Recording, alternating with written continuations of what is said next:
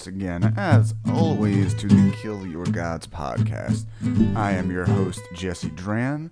This is the podcast where we discuss you know what, we actually need to have a conversation about that. As you know, this podcast started as I Hate Infinite Jest, with the entire premise being Infinite Jest is a book that people love. I don't understand what anybody likes about it. I don't like it. So I am going to read through the book. I'm going to bring on fans. They're going to explain to me what I'm missing. At best, I came to a begrudging acceptance. There's a lot about that book I liked. But after we finished that, I had the problem of, well, where do we go from here? Now, as somebody, I don't want to say I'm a contrarian, but I like arguing, generally. I also like being critical of certain things in culture and art. So I just had let's just do stuff where we talk about things and we pick apart fandoms that I don't understand, and let's see if we can figure it out. And we had some good episodes in there, but I gotta be honest, I have noticed that some of the numbers have been dropping recently, and maybe I've expanded the scope of this podcast a little bit too much. So we're going to pull back. We're going to go back to what got this thing going. We're going to go back to books, and we're going to be, we're going to stick to this a little bit. Our different episodes are going to be, maybe fewer and farther between. I know you guys have liked a lot of the episodes. They'll still pop up. The Game of Thrones series is still going to pop up because me and Perry have been recording them, and frankly, they're fun and they're good for our relationship. Not to mention, I am getting married in a month, and I'm not really going to be thinking about the podcast, so I'm going to be just throwing stuff up there in the meantime, just for a week or two. But yeah, we're going to pull this back. We're going to start doing books again. I've heard you guys loud and clear. More books, maybe some less other stuff. I'd like to do some more music episodes. I have, comedian Drew Montana, a friend of mine, really doesn't like the Beatles, and I just want to shame him on the podcast airwaves. So I don't see a way that doesn't happen. I need to have Drew Montana on here. I also need to have an anime episode part 2 because I upset many people, and I promised them they could come on. That was fun though. Also, I felt like I didn't give anime enough of a chance, so I need to do much more research than I originally did. But for now, we're going to go back to books for a little bit. Starting next week, we will begin reading Kafka on the Shore by Murakami. My first Murakami. I don't know if I'm going to call it I Hate Murakami, because that would be inaccurate, but I'll call it something. I might experiment a little bit. I've been doing that with some here and there. We'll definitely be continuing to do the Bible, because that was fun. I think I want to keep having Neil on for that. I might bring some other people. But this week, we're doing a different kind of book club. This is a book I read I never intended to do a podcast of. My Uncle Rick had recommended it to me. That, of course, would be George R. Stewart's seminal 1949 post-apocalyptic novel, Earth Abides. I loved this book so hard. But, as you know, the reason I started this podcast, my friends don't really read. They say it's hard for them to retain information, but it's because they all watch children's cartoons for enlightenment. I love them, though. But yeah, I really wanted to find somebody to talk about this book to. Strangely, not a big following online. People like it, but it doesn't have a community around it. So I found someone. I found a new friend from Australia. His name is Geordie. His name is Geordie Guy. I think that's what his Zoom thing said. You can find him on Twitter at Geordie, please, PLS, GORDY, PLS. I had a great time talking with Geordie, who I otherwise would have never ever met. I recorded it late at night just so I could have a conversation with a man from Australia that I have never spoken to before. But he had a lot of great insight. He's a big-time book lover. Much like me, he wanted to talk about this book with somebody. And honestly, if it was anyone, I'm glad it was him, because I had a great time talking to him. So again, follow him on Twitter at GordyPLS, GORDY PLS. Follow me at jessedraham. at Mr. Jessico on YouTube, where I'm putting up more videos. The anime one didn't go up because I had clips of Dragon Ball and shit in there. And they also take their children's cartoons seriously. Send hate mail and future ideas to at jessedraham@gmail.com. Yeah, some books we have coming in the future. Obviously, Earth Abides, this one. Kafka on the Shore. We will be reading Dune. I know y'all are very excited for that. When I was doing Infinite Jest, a lot of people said, do Dune next. We're going to dip into the Harry Potters. We're going to keep going through the Bible. I am not done with you, King James. That's enough of my blathering, guys. Enough said. Go read Earth Abides and listen to this podcast. It's such a good book. I loved it so much.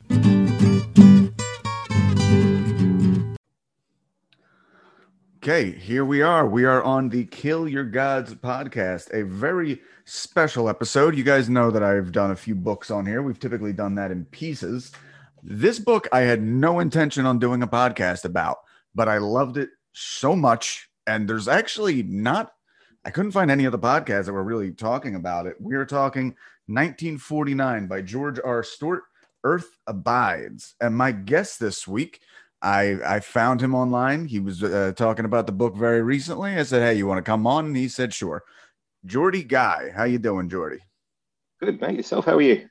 Very good, very good. We're recording this on extreme time delay. It is 9 p.m. Eastern Standard Time. And where is it where you are? It's just ticked over midday in Sydney, Australia. There it is, Sydney, Australia. It's actually very unique. I mentioned that the company I work for, our parent company who bought us, is right in Sydney. So I've actually I had to be looking at they asked me to write something about their headquarters. So I was like looking like at Botany Bay. I don't know. So yeah, well, let's find out a little bit about you. I don't know if there's anything you have to promote. You can tell us where we find you on social media. I don't really have anything to promote. I'm a nerd that lives in Australia. I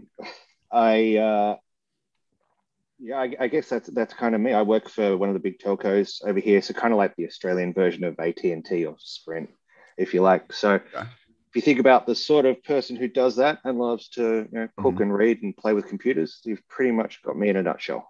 Well, I was actually you referred to yourself as a nerd there, correct? Yeah. Is there anything specific to it's only been like the last 10-15 years or so where I feel like nerd culture has become its own thing. Is there any specific flavor to like the Australian side of that? I don't think there's anything particularly Australian about it. But yeah, I absolutely agree that it's sort of picked up in the last 10-15 years as the stuff we got beat up for in high school is now gives you a good paying job, and the tide has turned a bit there. Hey. Yeah, I feel bad. The episode I just released today was just really like dunking on anime, which I understand if people like anime. It's just I have my own thing. I'm into nerdy things as well. That's actually pretty much the whole gist of the podcast. Kill Your Gods came from I was arguing with somebody about wrestling, which I love wrestling, but it is objectively pretty dumb as an art form. So I just, absolutely, it's okay to like pretty dumb stuff. I kind of like, I'm not an anime guy because that's very, very different to liking anime, right? Being an anime guy. Like I occasionally watch some of the old Studio Ghibli stuff that like the really classics because the animation's really cool and beyond that I've got, as a joke there, I've got a Zoom background that I put on occasionally when I want to freak people out, and there is nothing more disturbing than that. You got your waifu back there. yeah. So that's it's a little bit creepy. No, thank you. Nah, for me. It's just I think a lot of the problem I have is really a lot of my really the truth is most of my friends are into stuff like that, but none of them really read at all. And that's why it kind of bothers me, because this thing that I'm into, if anything, kind of isolates me, where I would want these people. I think my next thing is I'm going to be challenging these people who only read manga, who only watch anime, and just like, you're going to read Dostoevsky with me. and you will be a better person for it. You might not like me anymore after, but you'll be a better person for it. There's a culture injection there. Exactly. Yes. Have a little bit of everything, not just fast food. But so what is your literary background? How are you a big time reader? How did you even wander into Earth Abides? I really like the entire genre of sort of speculative fiction. And a lot of the time that looks like sci-fi. And that sort of goes with the nerd side of things, but a lot of the time it doesn't, right? So the favorite premise of a book for me is what if everything was totally different? And this fits really well into that slot. I particularly enjoyed reading The Man in the High Castle. If you're familiar with that in the Amazon spin-off series, it's what would have happened if we actually lost World War II, and the victors there were Germany and Italy and Japan. So those taking of something that's just a given, right?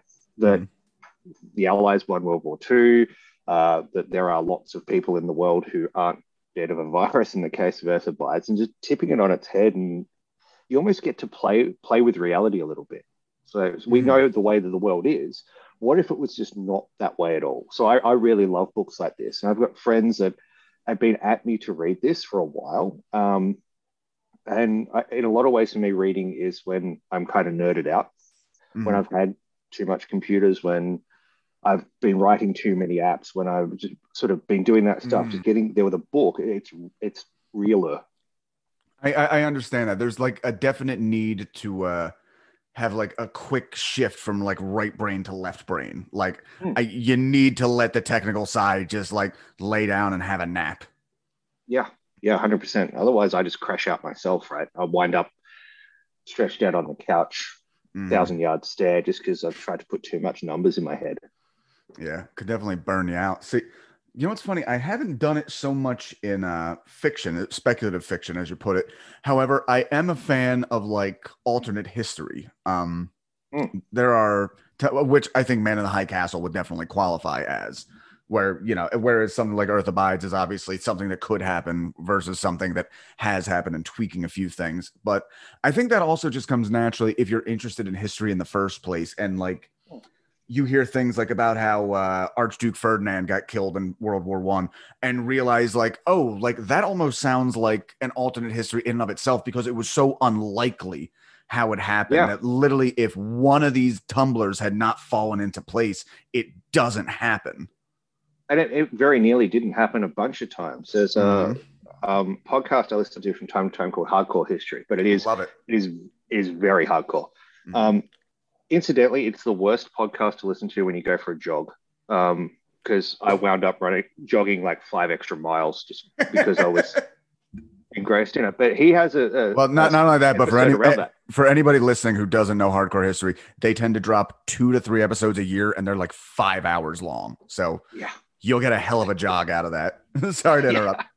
No, not at all. But yeah, all the stuff that had to happen, and like he failed the first time and managed to serendipitously get a second crack at it. Like it does really feel like that sliding doors moment where everything could have been completely different if it was only slightly different. Oh yeah, no, there was an assassination attempt earlier in the day. The people scattered. The Archduke insisted on going to the hospital to see the wounded. They turned down a wrong way and had to do not only a K turn, but like a 1913 K turn. You can imagine what the transmission on a car is back then. And one of the assassins, it was having like a sad, man, I failed to kill that royal sandwich in a cafe. And then he turns and he sees the guy basically stuck in between cars and runs out and blasts him and blasts his wife. And long story short, millions of people died. Hitler rose to power, etc. Et cetera, et cetera. It all went downhill from there. Okay. So, all right, let's dive into it. I'm going to jump around a little bit here, but the way I tend to do these is we'll just do a quick run through of the plot, and anytime there's something interesting, we can just stop and talk about it. So feel free to interrupt whenever. Yeah, sure. All right, we meet Isherwood, hence known as Ish. He gets bit by a rattlesnake after grabbing a hammer while mountain climbing or something like that. He's out in nature. He awakes much later after the Great Catastrophe. So immediately, it is so hard to read this in modern pop culture because I don't know if his was the first to really use this, but it's been repeated ad infinitum of the person who is just gone and wakes up in a completely devastated world. I think immediately of Walking Dead. I think of 28 Days Later. Yeah, Day of the Triffids sort of popped Oh, into my mind there. Um, when what is it? A day that you know to be Wednesday starts out sounding like a Sunday. Like, so he's sort of come to in hospital, and in that book, the protagonist is blinded. So some disaster has happened that means he's sort of missed the start of something huge. mm-hmm. Yeah, we have that here. I find it interesting because really it kind of because it's been used so much in like horror. Again, going into this book, not really knowing much about it, just knowing it was post-apocalyptic, and the people who have used the trope so many times, I kept waiting for some kind of monster to show up, at least at Yeah, first. yeah, absolutely. I expect at the start of the book, like some people sort of come by, and he tries to get them to help him, and they run off. And I'm like, there's Mm, something out there that they're fleeing from, right? I know, and that's correct. There is, right. but not what I was expecting. But well, not only that, but even if you take out the supernatural, like I think the show The Walking Dead could on a lot of it would remain the same if you remove the entire zombie aspect of it. But also from movies and art like that, you immediately think like, oh well, everybody's gonna be at war with each other the whole time, and it's gonna be this big violent. And this is actually a pretty chill post-apocalypse. Everyone's just trying to like keep away from each other. Um, you know what? I might be getting ahead of myself a little bit. Let's No, not. no, no. It does seem like from the start of the book, everything's pretty chill. And I thought about maybe why that might be. I think it's maybe because it was so big. Like if you think about things like 28 days and all the rest of it, there's still heaps of people left over in Mhm. some state or another. Um, so there's more drama, but this is a bit more thinky. Right. Yeah. This has definitely been just a massive calamity where, like, I think it would be safe to say probably like 95% of people were killed, if not more. I don't remember if there's a number mentioned in here at all, but No, it doesn't. But there's not many people left. yeah, Like like literally almost every person we meet in this has had every single person in their life also die. yeah, So have been mass amounts. So he returns home to Berkeley. There are some survivors, but they're not doing well. One is a drunkard who just drinks himself into stupefaction, who ish more or less like, oh, I'll come back to you later. And then he's just dead when he finds him. His first good spot of luck, he is joined by Princess the dog, who we'll see a lot of. I loved Princess. Um, so with nothing else to do, he just travels around the country. And again, this is a very I've been trained to look at this sort of thing differently because it's almost always like, okay, I gotta. It seems like the beats in the stories that have come since have always been like, I need to find a group of people nearby, and then we need to build a stronghold. Meanwhile, we're like 30 pages into this, and he's like, I'll just drive to New York. yeah. That was as not an American. That was a weird one for me, right? Because I've got some extended family in the US. I've been there a few times, but a Mm. lot of these places, like I'm sort of pulling up Google Maps trying to figure out where they are. I'm like, that's Mm. a long drive. And as an Australian, driving from one side of the country to the other is extremely dangerous, right? So Yes.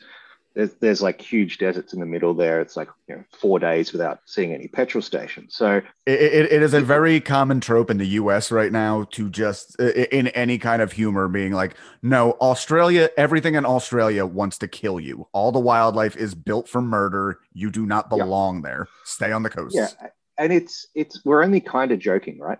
Yeah. It's like it is dangerous, and this sort of comes through in this book as well. If something goes wrong, you've got no help. Right. And in modern Australia, that's just because it's huge. But in this book, there is no help because everyone's dead. Mhm. And infrastructure's in like various states of disarray. Gas pumps might work, might not work. Mhm. Yeah, I It was think a weird one. mhm.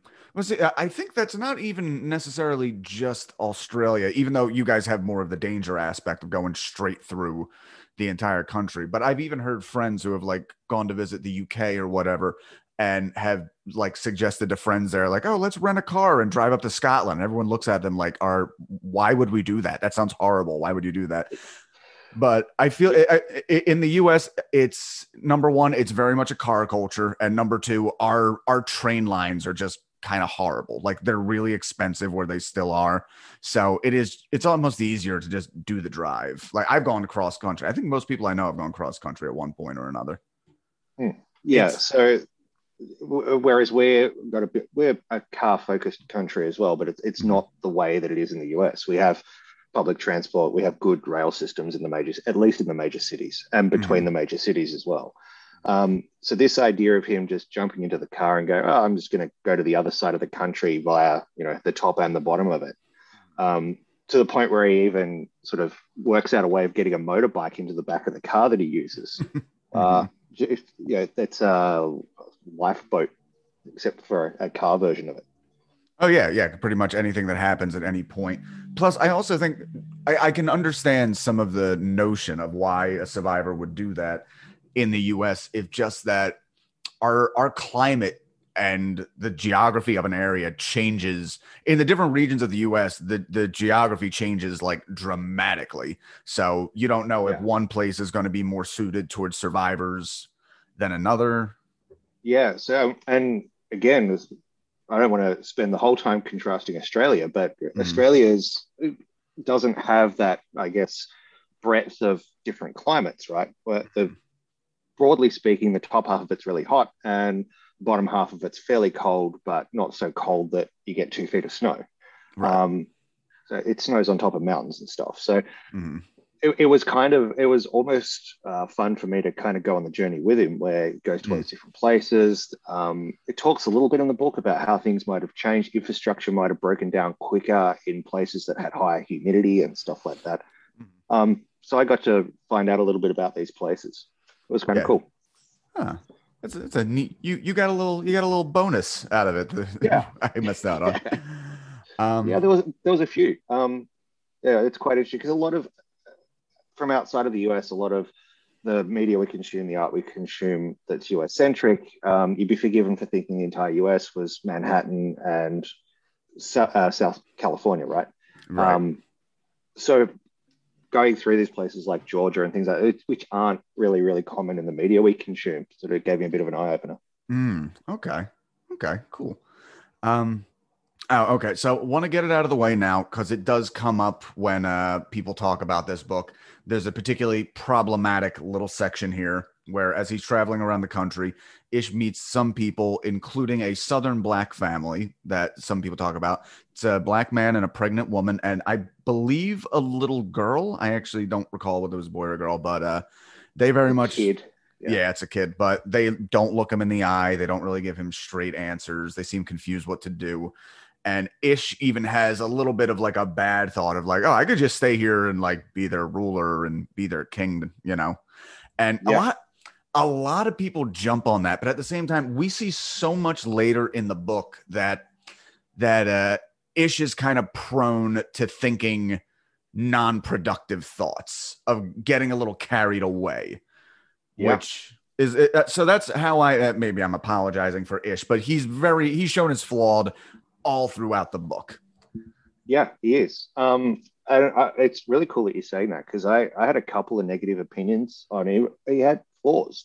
There is that scene where he meets up with the black family later in the book when it's sort of put together a bit of a colony, I guess, Mhm. or an outpost. One of the first children and sort of gets into adulthood a little bit later when the book jumps forward in time is referred to as simple, and we get the idea that she is disabled in some way mentally. Mhm. And a lot of his thoughts about other people, they're pretty negative, They're and very they're not things that. dismissive. Yeah. Yeah, yeah. And his relationship with his kids later in the book, where he's got one clear favorite who's he sees as being more intelligent, whereas the others are perhaps more athletic and strong. Some of those scenes were pretty confronting. Like, it's an interesting story, but the guy is occasionally a bit of a dick. Yes. Yes.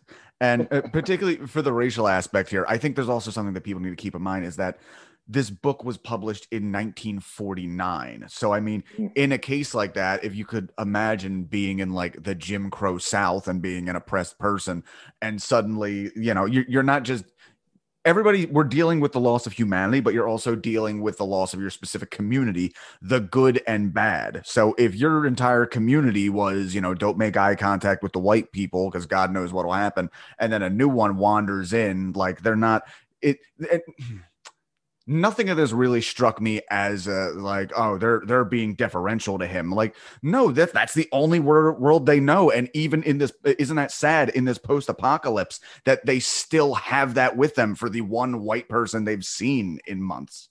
Yeah, yeah, that was. I mean, Australia has a similar sort of, well, it's a bad history with Yeah, our Indigenous, our First Nations people. mhm. And that scene just translated so easily that there would be people who were like, well, this is what it's like. White people are dangerous. Mhm. And potentially there's more danger here because while those people historically haven't been able to lean on things like the authorities, the justice system to their favor, there is none now. So whatever this guy wants to do, he can do. And he does flirt with the idea of all the things to bring back into the post-apocalyptic world. He toys with slavery as an idea, but thankfully thinks better of it. Right. So from there, Ish returns to California, and there him and Princess are driving around, and Princess just randomly runs into a house, and there we meet M. So M is roughly 10 years older than him. We find out that she has had children who have perished in the Great Catastrophe. Um, it's hinted that they very subtly mention that she is of some kind of mixed race. I believe she's some kind of like black Native American kind of thing. I'm not Yeah, entirely there sure. was. I remember where this is revealed, and like she gets upset about it later because she's whatever it is, she's able to hide it, or it's not Mm, immediately obvious. And she talks about her the moons on her fingernails being blue. And I didn't get that reference. I had a bit of a Google around trying to figure out what that meant, but I got the overarching idea that she felt like she perhaps misled him about her background. Wait, what was the moons on the fingernails? Because that I actually did not know. So when she actually when she reveals this, or she doesn't really reveal it. She doesn't come out and say my background is this, but she gets upset, and he basically implies that he did know, or it had occurred to him. And he mentions something. She mentions about the moons on her fingernails, like where the fingernail actually gets to the finger is blue. And whatever Hmm. she's letting out about her background, that's apparently a sign of it. But I didn't really get it. Okay. Okay. Now I think I don't know. There might be some racial difference in how fingernails look. I'm trying to Yeah. not pull that memory from my head. Uh, so they pretty quickly have sex and fall for each other. And again, this is another interesting thing in these apocalypse narratives is they tend to pretty strictly go like one way or the other, where either sexual opportunism. Again, I immediately think of 28 Days Later because as soon as they find two young women, it's like, okay, well, they're going to be sex slaves for the soldiers. Or Yeah. other shows where it's just complete sexual apathy, where it's just, I'm too busy trying to survive. That's it. Yeah, yeah, they very definitely do tend to go both ways, and this book's really interesting with the way it treats sexual morality. Like later in the book, they talk about people getting effectively married, Mm-hmm. partnered's probably a better term, but it is revealed that sort of 16, 17 appears it's happening earlier than is legal in most places in the real modern world. Mm-hmm. Um, so yeah, they do seem to build up a little bit of a law, like LORE law around it. But yeah, they do seem to go one way or the other. Everyone's either appealing to their baser instincts, or it's just sort of everyone's too busy trying to find food and water.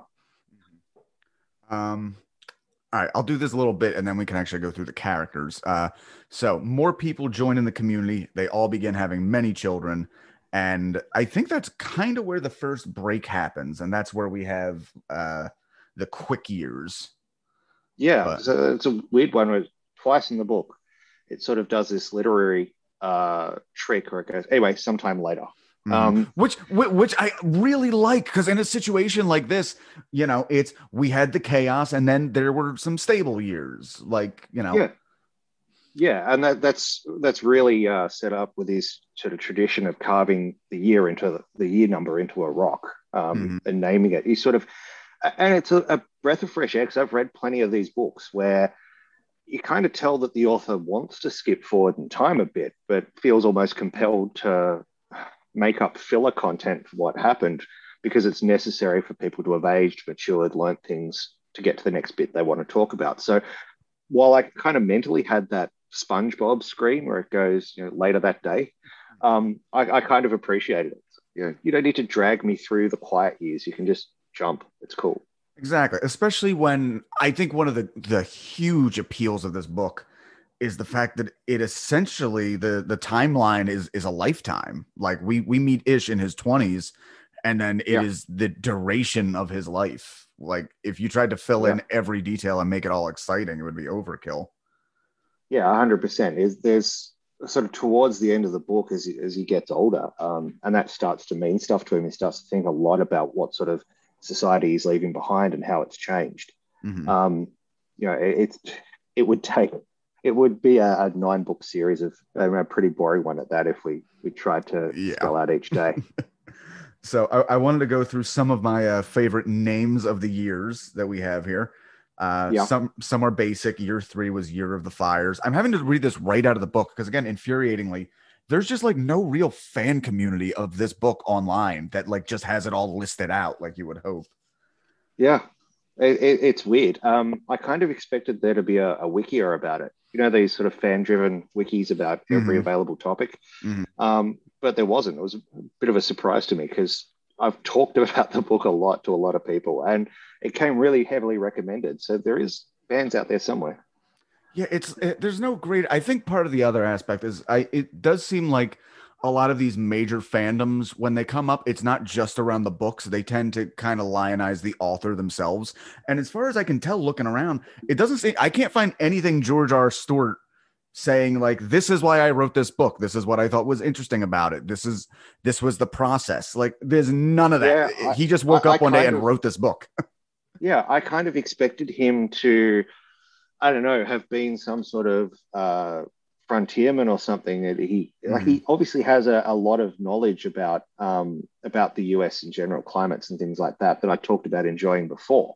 So I kind of he obviously has an understanding of the country, and he has some understanding of survival techniques and things like that. I kind of expected there to be more of a backstory than I've been able to find. Yeah, we've been spoiled by the postmodern author who like poor. I've been reading so much Vonnegut lately, and the man's opinions on everything are he will put the motivation for the book right in the book for no just because he feels it. And here we just Yeah. have a dearth. We have Year 5, which was Year of the Bulls, because bull dodging became a fun game and pastime. I also love just how monotonous and dumb a lot of the reasons for them are. Like, oh Hmm. yeah, bull dodging was big that year. Um, the bad year that had mad cow disease and grasshoppers. Year of the Lions when they started coming in. So that actually leads to a cool aspect of the book, which is a lot of the ecology. Is they straight up state like in the quick years. Actually, that's a big notion of the quick years because that's where we get to see this happen. How these populations will just like soar and plummet as things go, and like for a few years, like there's just ants like crazy, and then they just balance themselves out. And then the same with Hmm. the cows, and then the same with the lions. And rats. Rats, yes. Yeah. Yeah, that's I found that really interesting as well because where what I said at the start about how I really like the what if you're really doing a what if experiment. If you just take humans out, what happens? Well, Hmm. obviously there's winners and losers in that. So the book has got several places where there's just a plague of something, and it gets to the point where there's so much of that thing it consumes all the available resources and dies back down again. Right. And it Um, also forces the humans to like recalibrate how they're living, depending on yeah, that. yeah. The rats was particularly harrowing for me. Sort of, the dog gets attacked by them, and they turn to cannibalism. And I found myself the rats, I should point out, not the protagonists. Right. Um, I wound up sort of down a Wikipedia hole chasing it, whether that would actually happen. It's one of those books that A lot of the times with these types of books, I put them down and go research something. But I consumed this book so quickly because I enjoyed it so much. It was like over in the space of 24 hours. Oh Um, wow. that I had to sort of turn around afterwards and sort of Google some of those ecological wars that were happening. hmm Um, okay, so I think in the quick years, this is actually a good time to get into the main characters, since this is where they all kind of arrive. So we obviously have Ish, we have Princess, we have M. Also in here, we have. Oh God, sorry, I was not as good with my notes as I thought. I know we have Ezra.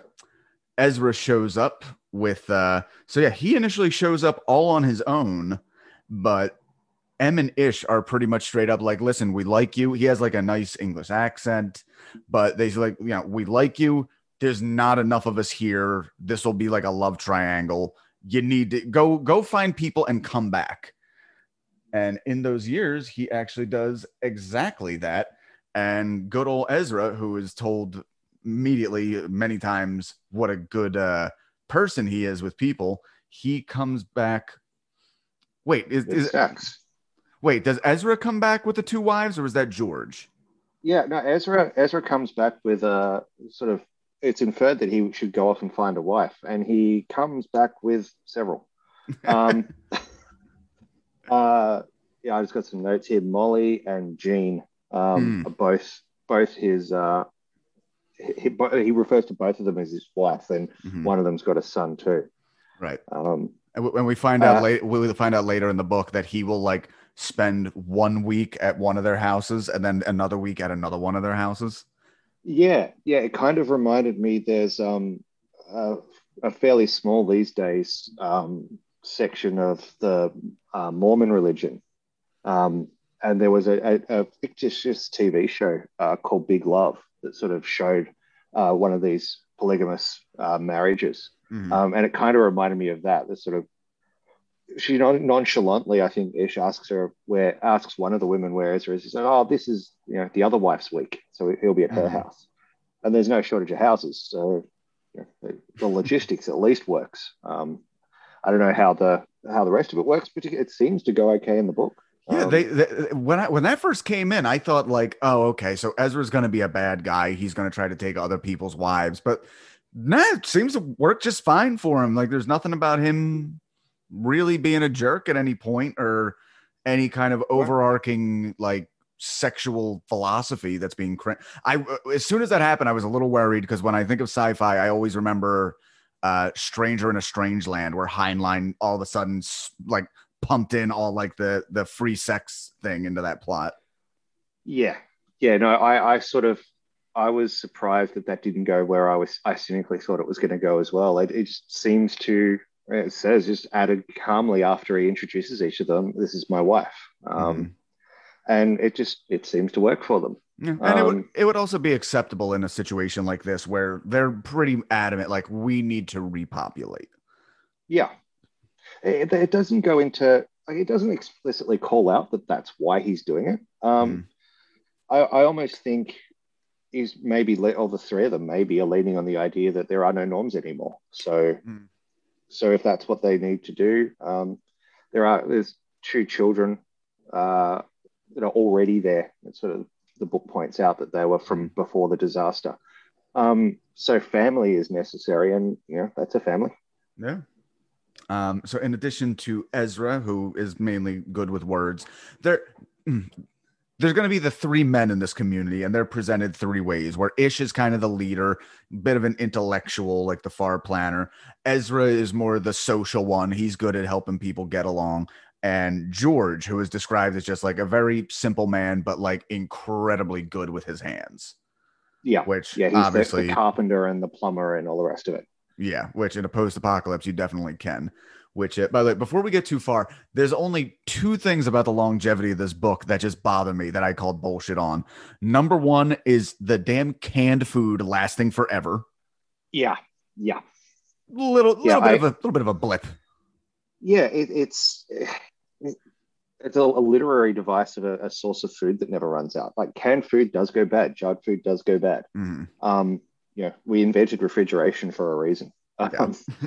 Yeah, so it kind of seemed. I kind of expected them to maybe have to fight for food a little more. Yeah, I thought that was going to Um, be a problem. They do the thing with the water at one point where like, oh, we don't have a steady water supply anymore. Now we have to, and that just never really happens with the food. yeah, and it goes into a lot of detail later in the book when many, many years have passed, like trying to get a car up and running again when the rubber's degraded on the tires. And it goes into like quite a bit of detail about how difficult it is to get a car working. Mhm. Um, but that same probity didn't seem to exist around the food. I guess he just didn't want to be constantly writing about searching for Mhm. food, which they do anyway. Like they become accomplished hunters and they sort of get a hunter gatherer thing going. Mhm. Um, but he always does fall back that everyone's kind of got a tin opener in their pocket, and there's just grocery stores everywhere that are full of enough food to live your literal Oh, entire life. and again, another thing that the tropes have really spoiled me of with these things. Again, we saw, I don't know, maybe you guys were more well behaved in Australia. When we had the pandemic happen here, people were immediately clearing out the supermarkets. And Yeah, that yeah, was we for, Yeah, yeah. yeah, absolutely. We in Australia we sort of got locked down pretty hard. Hmm. You'd be in trouble with the police if you're out and about and didn't have one of a handful of good reasons. But absolutely, people immediately just gutted the local supermarkets of toilet paper and pasta were like the two things that everybody just bought. I've it's now been a year, and I've sort of had one of those Facebook memory things where it's like, here's a photo you took exactly a year ago today, and it's of the supermarket sort of 3 blocks away from my apartment building, and it's just cleaned out, fresh Wow. vegetables, meat, toilet paper, and stuff. So I kind of I kind of took from the book that this mystery illness that happens in the book compared to coronavirus seems to have been very quick.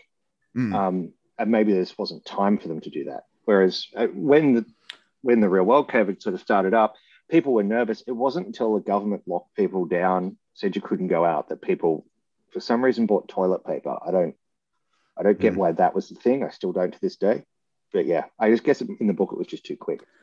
Yeah, it's I can tell you, I was somebody who was going into all that of like, this is dumb, this is crazy, everybody's, overreacting. But when I was in the supermarket itself and I saw that empty aisle, I immediately got that chill down my spine. Like, I need to go get as much toilet paper as I can. I didn't, but I felt the panic.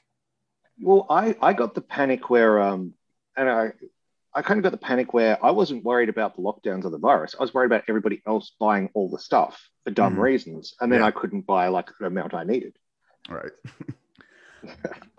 So the only other major character I have here who pops up, 'cause there'll be people who come in and out, is Joey.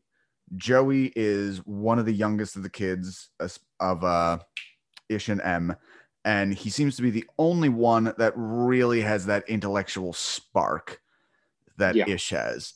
And Ish is going to kind of like put all his hopes on him because the other kids, like, they don't even want to learn. Ish is very much, he seems to be the one person in the community of like, we need to get civilization back up and going again, and we need to remember everything that happened before, where it seems like the next generation is already like, we're going to do things our way, but they try to humor him because they respect him and he's the leader. yeah, he's got a lot of ideas about what he wants the future to look like, and in a lot of ways, it's the past. Mm-hmm. He talks a lot about these historical institutions and people not understanding them, and with only a few exceptions, he doesn't really get any truck with getting them to figure out how things work and how the world was. I think one of the exceptions is bows and arrows. Like he sort of gets them interested in archery, and pretty soon everybody's carving their own bows and arrows. And later in the book, it's a real thing. But he idolizes this local university library and sees it almost as this sort of arc of human knowledge. He treats And it as a temple. yeah, there's the point where he says in the book how mad he got when some of the kids busted in and just mucked around.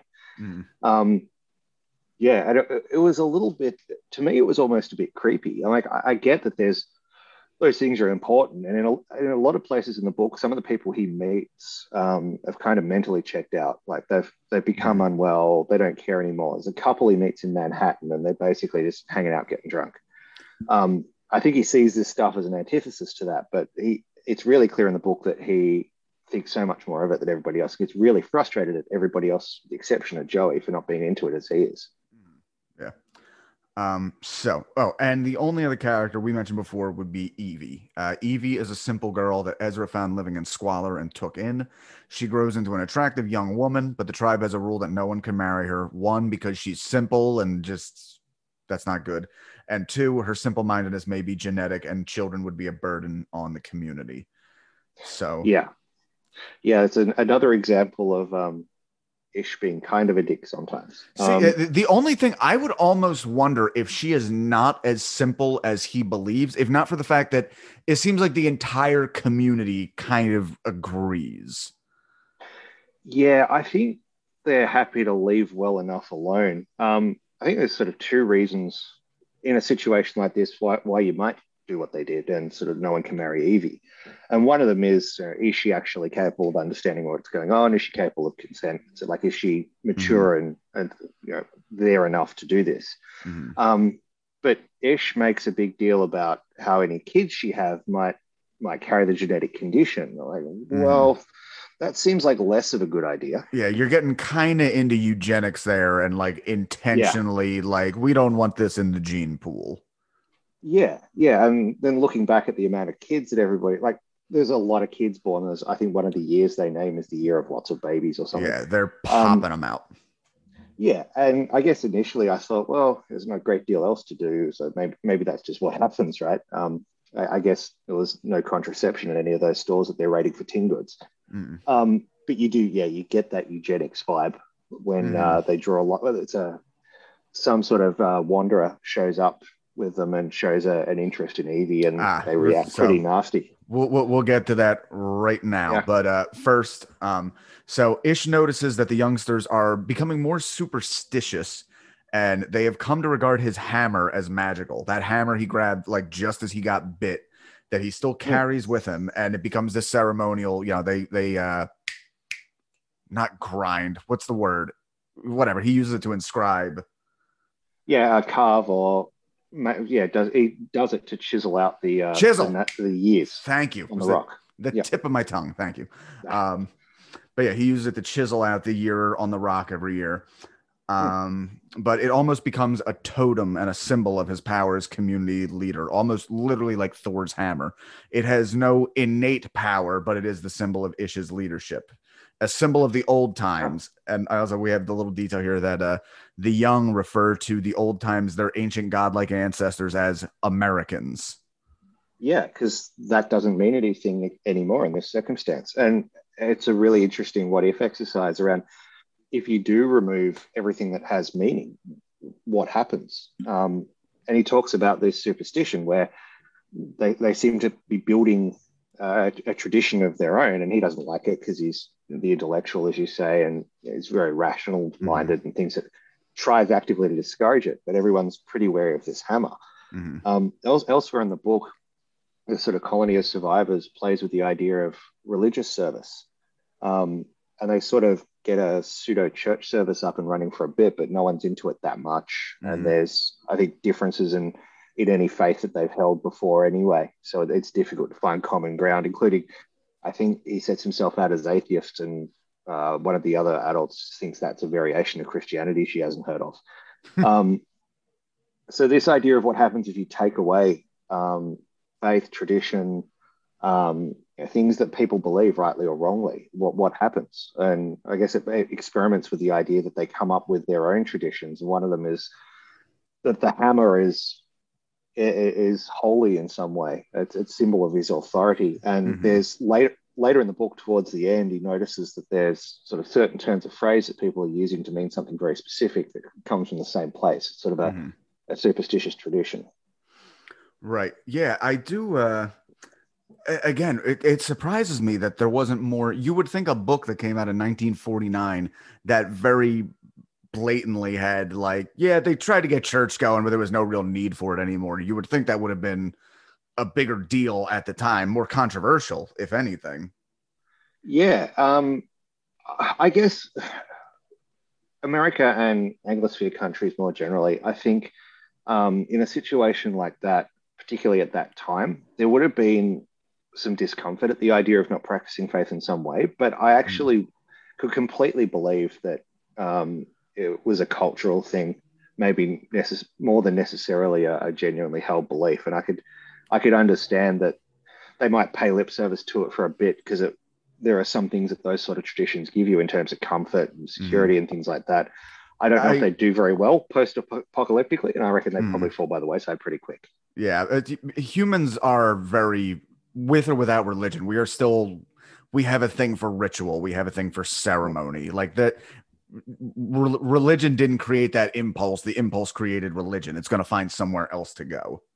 Yeah, yeah, and in the absence of that, they don't keep on with the alleged religious services, but they do start to build up a belief tradition, Hmm. starting with the hammer. Um, yeah, and it's funny to see where it comes from. Later in the book, they're forging arrowheads out of old coins. They're not Hmm. aware what the coins actually are, what they represent, but they know there's heaps of them. And they've got a superstition around copper versus silver coins being better for different sorts of Uh-huh. animals. So Hmm. they're building up that belief system in the absence of one. Hmm. It was really interesting. So in part two, they decide to send out some of the older boys on a cross-country trip to see what's happening with the world. So they send out two of the young boys, and we don't get to see what they do. We're just at home, and they're very nervous, and they're wondering when they're going to get back.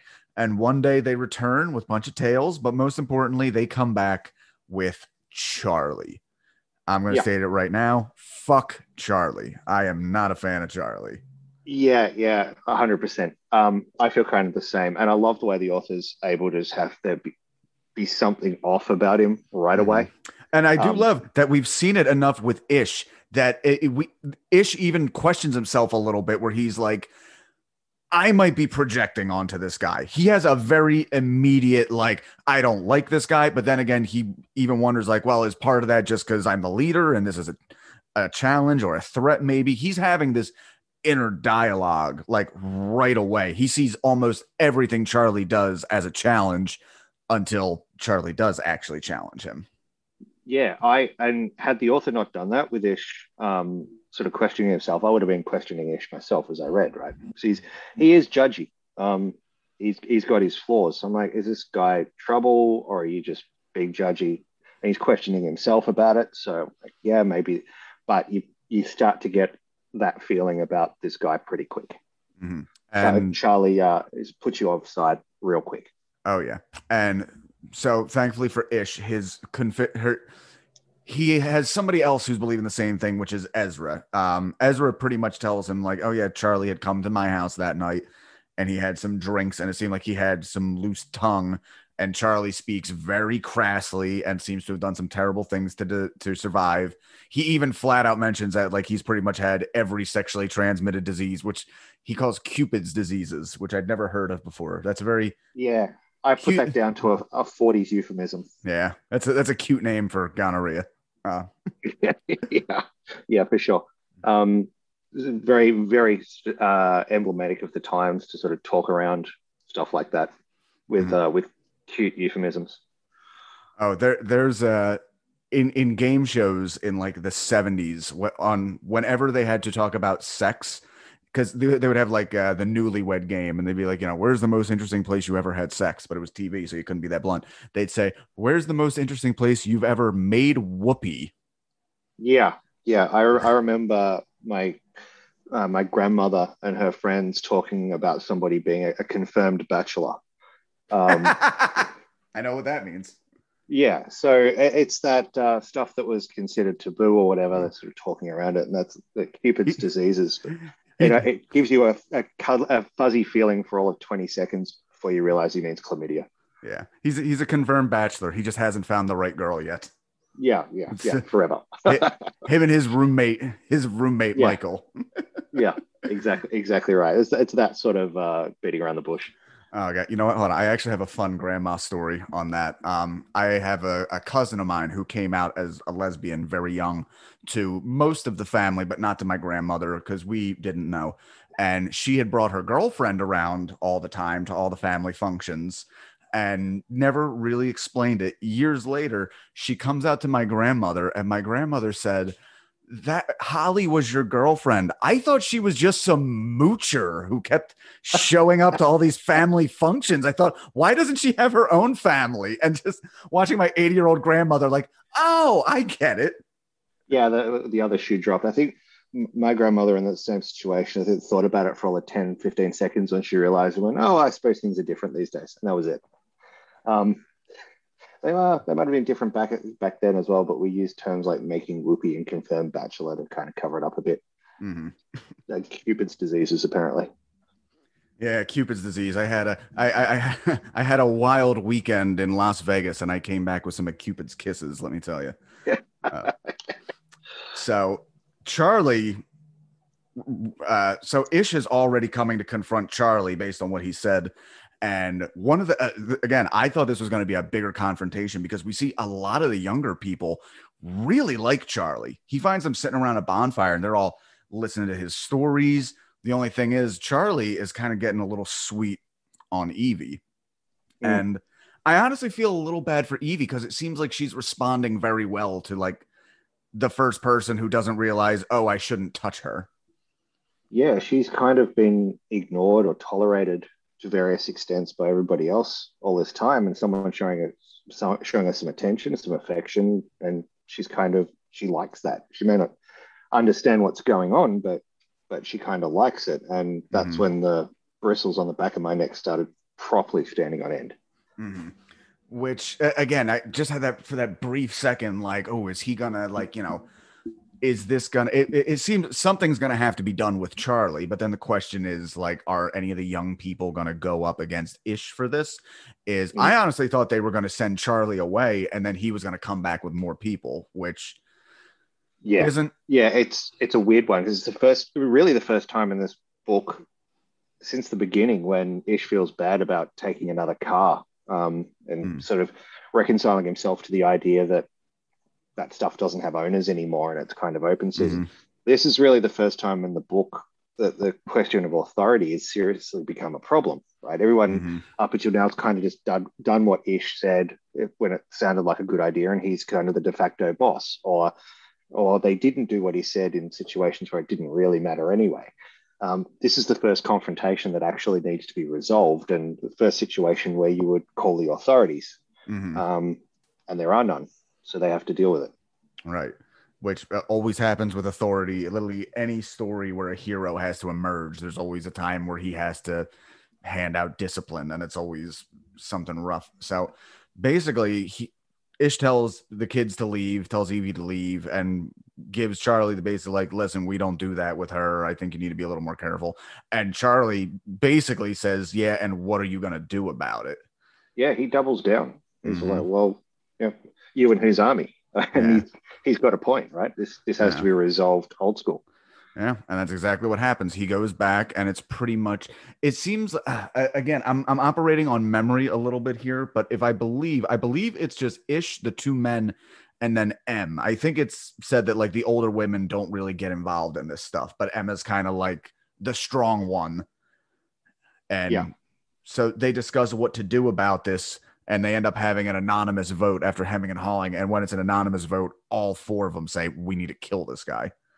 Yeah, this is, and I was kind of expecting maybe one hangout at least, but they're all pretty unanimous. And looking at it, their options are limited, right? They talk about, well, what could you do in that situation? You send him away. Well, what's to say he doesn't come back, right? Yeah. The guy's obviously a survivor. He talks a lot about the stuff he's done once he's had a few drinks to stay alive, and it looks like he'll do pretty much anything. And again, there is also the danger there in that the younger people seem to take kind of a shine to him after a very limited time. Yeah, he's kind of that bad uncle, right? That one uncle at Christmas that has a few too many and sort of leans across the table and says, "You know what your problem is," but the kids kind of think it's funny. He's kind of cool. He's sort of a bad boy, which kids shy to. So they take him out and they hang him, right? Yeah. And we get some immediate consequences from that because it turns out they had good reason to fear Charlie. Something bad was going to happen either way. Charlie was carrying typhoid. It kills many in the community. Ish himself gets sick, which this is actually just a great method of storytelling, just because Ish is kind of like in and out of feverish hallucinations for a while. And then after what happens, we jump ahead, and now he's an old man where he's pretty much living his life still in that mindset. Yeah, it's sort of the second time where he's sort of out of action for days and doesn't really know what's happening. And when he comes to, sort of finds that it's killed a lot of the community, a lot of the younger ones in particular, including his favorite son Joey. Right. That's the killer. And it's as soon as he was putting all his hopes on Joey, it's like this kid is not making it. And Yeah, for sure. and it's Yeah, you know that if anybody in Act 2 is like, we're all counting on you, son. Like, that kid is getting a bullet in the eye any second now. yeah. That is absolutely a red rag to a George R. R. Martin, right? It's the second that you pin the hopes of civilization on someone, they're 30 seconds from disaster at any given time. But he doesn't. It's terrible about this is he doesn't even witness it. He just comes to after this extended period, like febrile period, and finds out that Joey's gone. So there's no saying goodbye. There's just he succumbed while you were ill. So we have another section of the quick years, and then bring us to the last chunk of this book, part 3, The Last American. Ish is the last of the originals. We saw that I think M died a good like 7-8 years before him, and was very much, it was sad. It was a big thing for the community, because even though everybody had their own mothers, much like Ish was the leader, M had a very there wasn't anybody quite filling M's role as kind of like mother to the community. And like, she seemed to, again, a little bit of the times, I think if this was written today, they're probably more stronger female characters, but in this particular community, it's just M. Yeah, it's explicitly clear that sort of the gender roles of the 40s and 50s are here, right? There's the women, except for M, have nothing to do with the hanging. There's very definitely women's work and men's work, but she was sort of the strong woman and is now gone.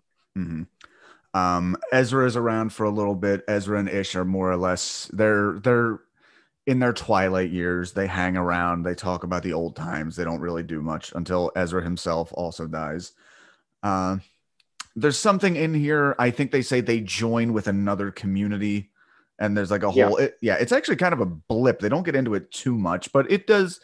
I'm glad he included it, even if we don't get a lot of the details. It's something that would happen at some point. Yeah, we get a bit of an inkling that there are other communities around. So when the boys go away, they find an East Coast community that appear to have really picked up the religion. Right, they're all wearing robes and they're very exclusionary. They chase the boys off. And there's talk about some other communities existing in the South and things like that. So there are pockets of people that have found each other over the years, including one just sort of across the body of water from them. So they join up with them.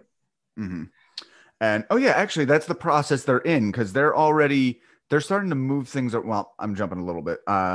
So now that Ish is the last American left, his ancestor, his progeny revere him as kind of a living god.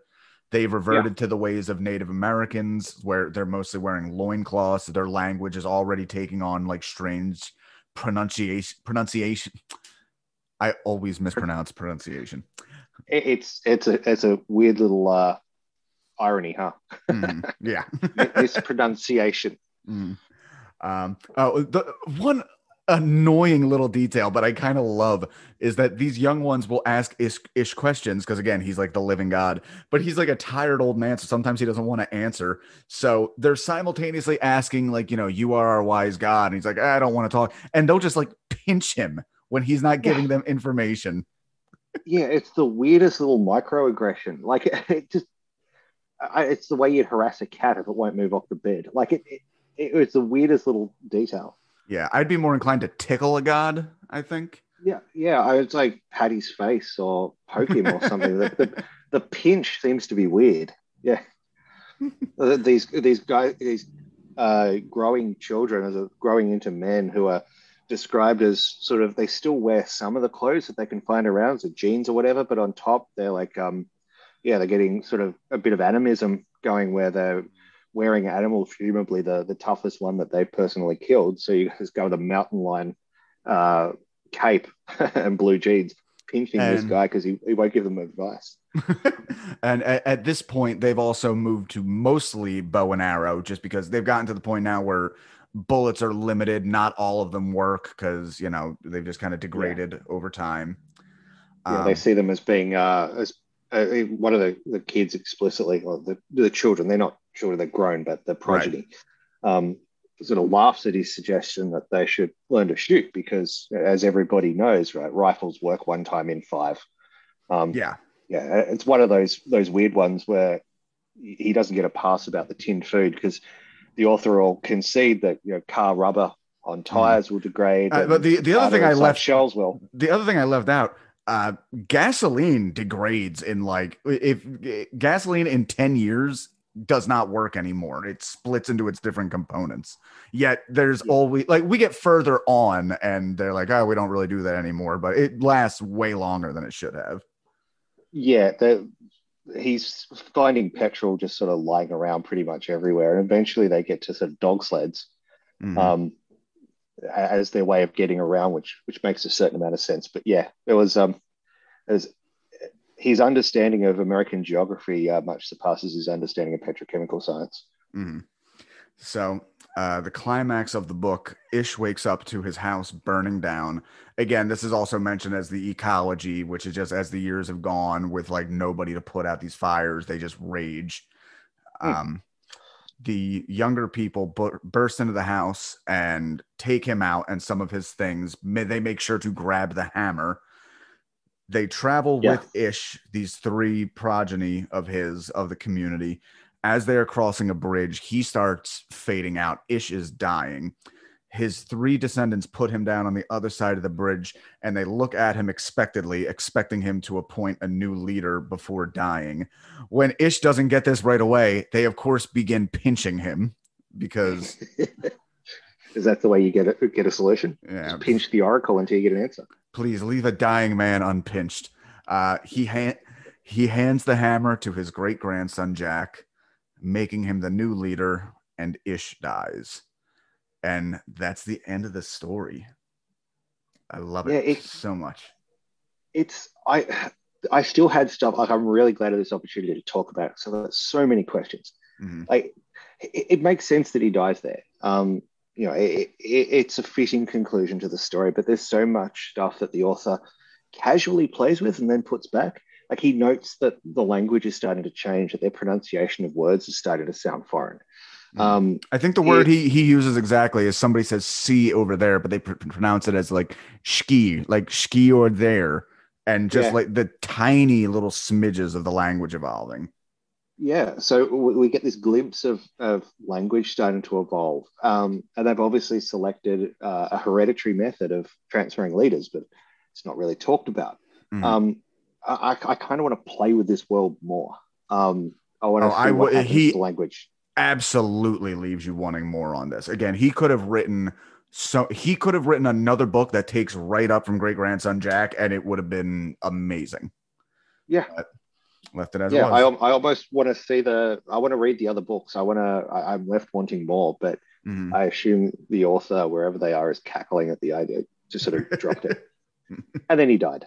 Exactly. Yeah, a bit the way you sort of finished off your creative writing stories in third grade, right? And then everyone died at the end. The end. All right. So real quick, you get to rebuild society. You can be as petty and particular as you like. What do you remove from existing society and what do you add to it?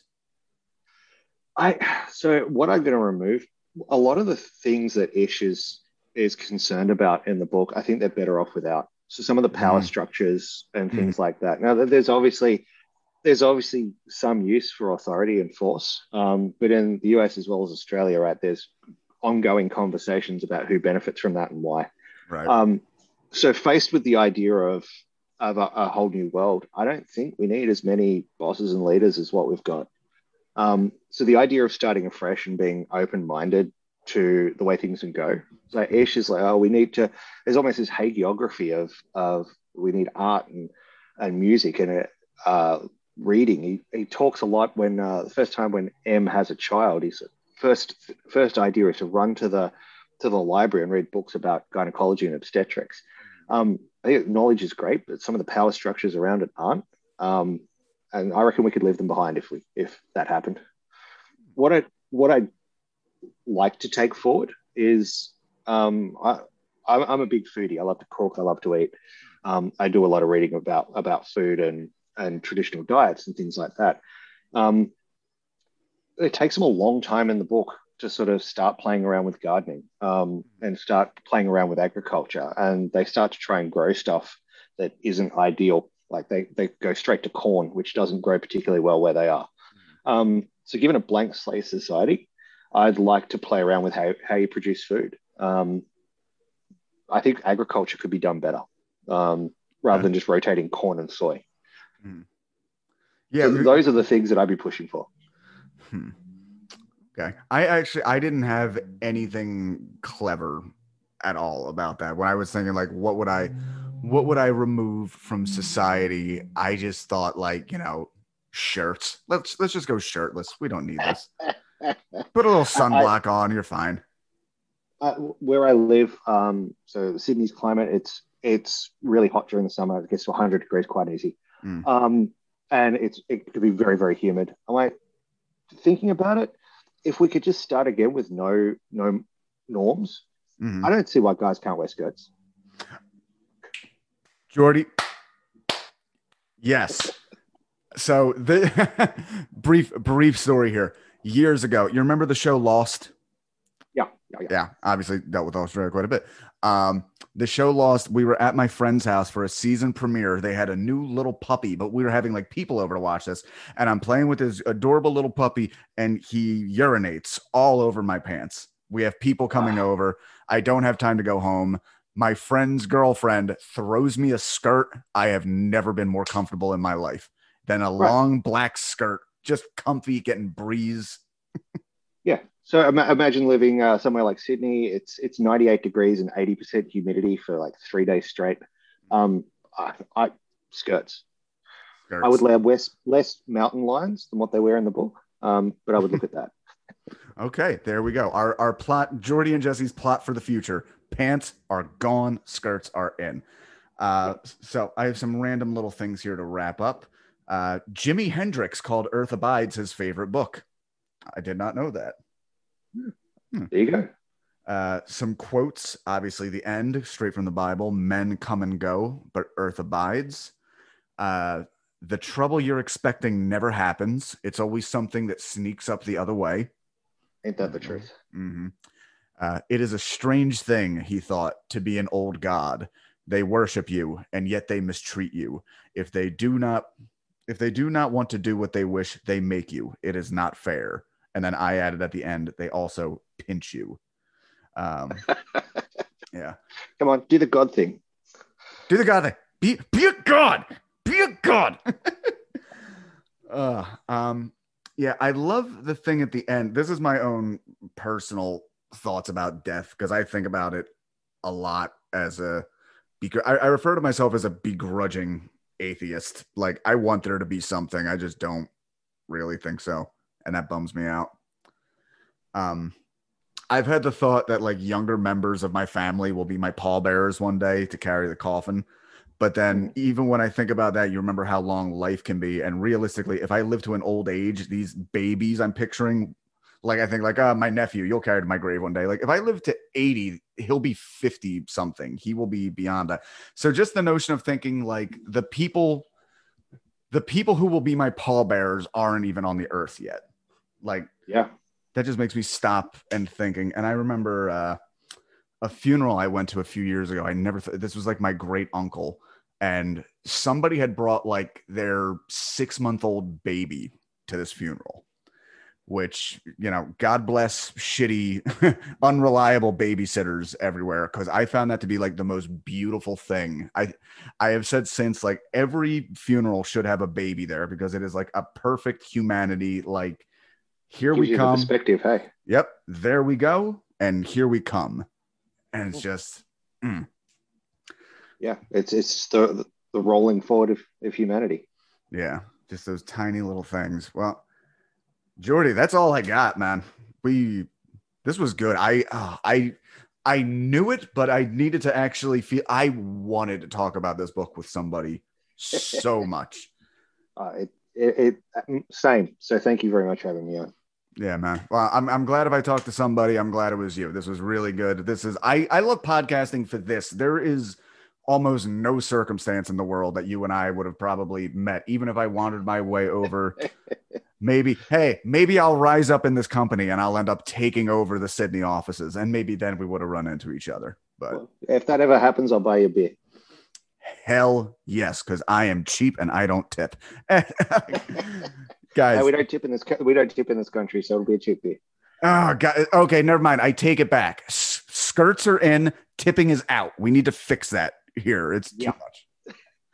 All right, Geordie, I'm gonna end this the way every episode. I am going to stop recording, but you and I can keep chatting for a second. Say goodbye to all the nice people out there in podcast land. Bye, nice people in podcast land.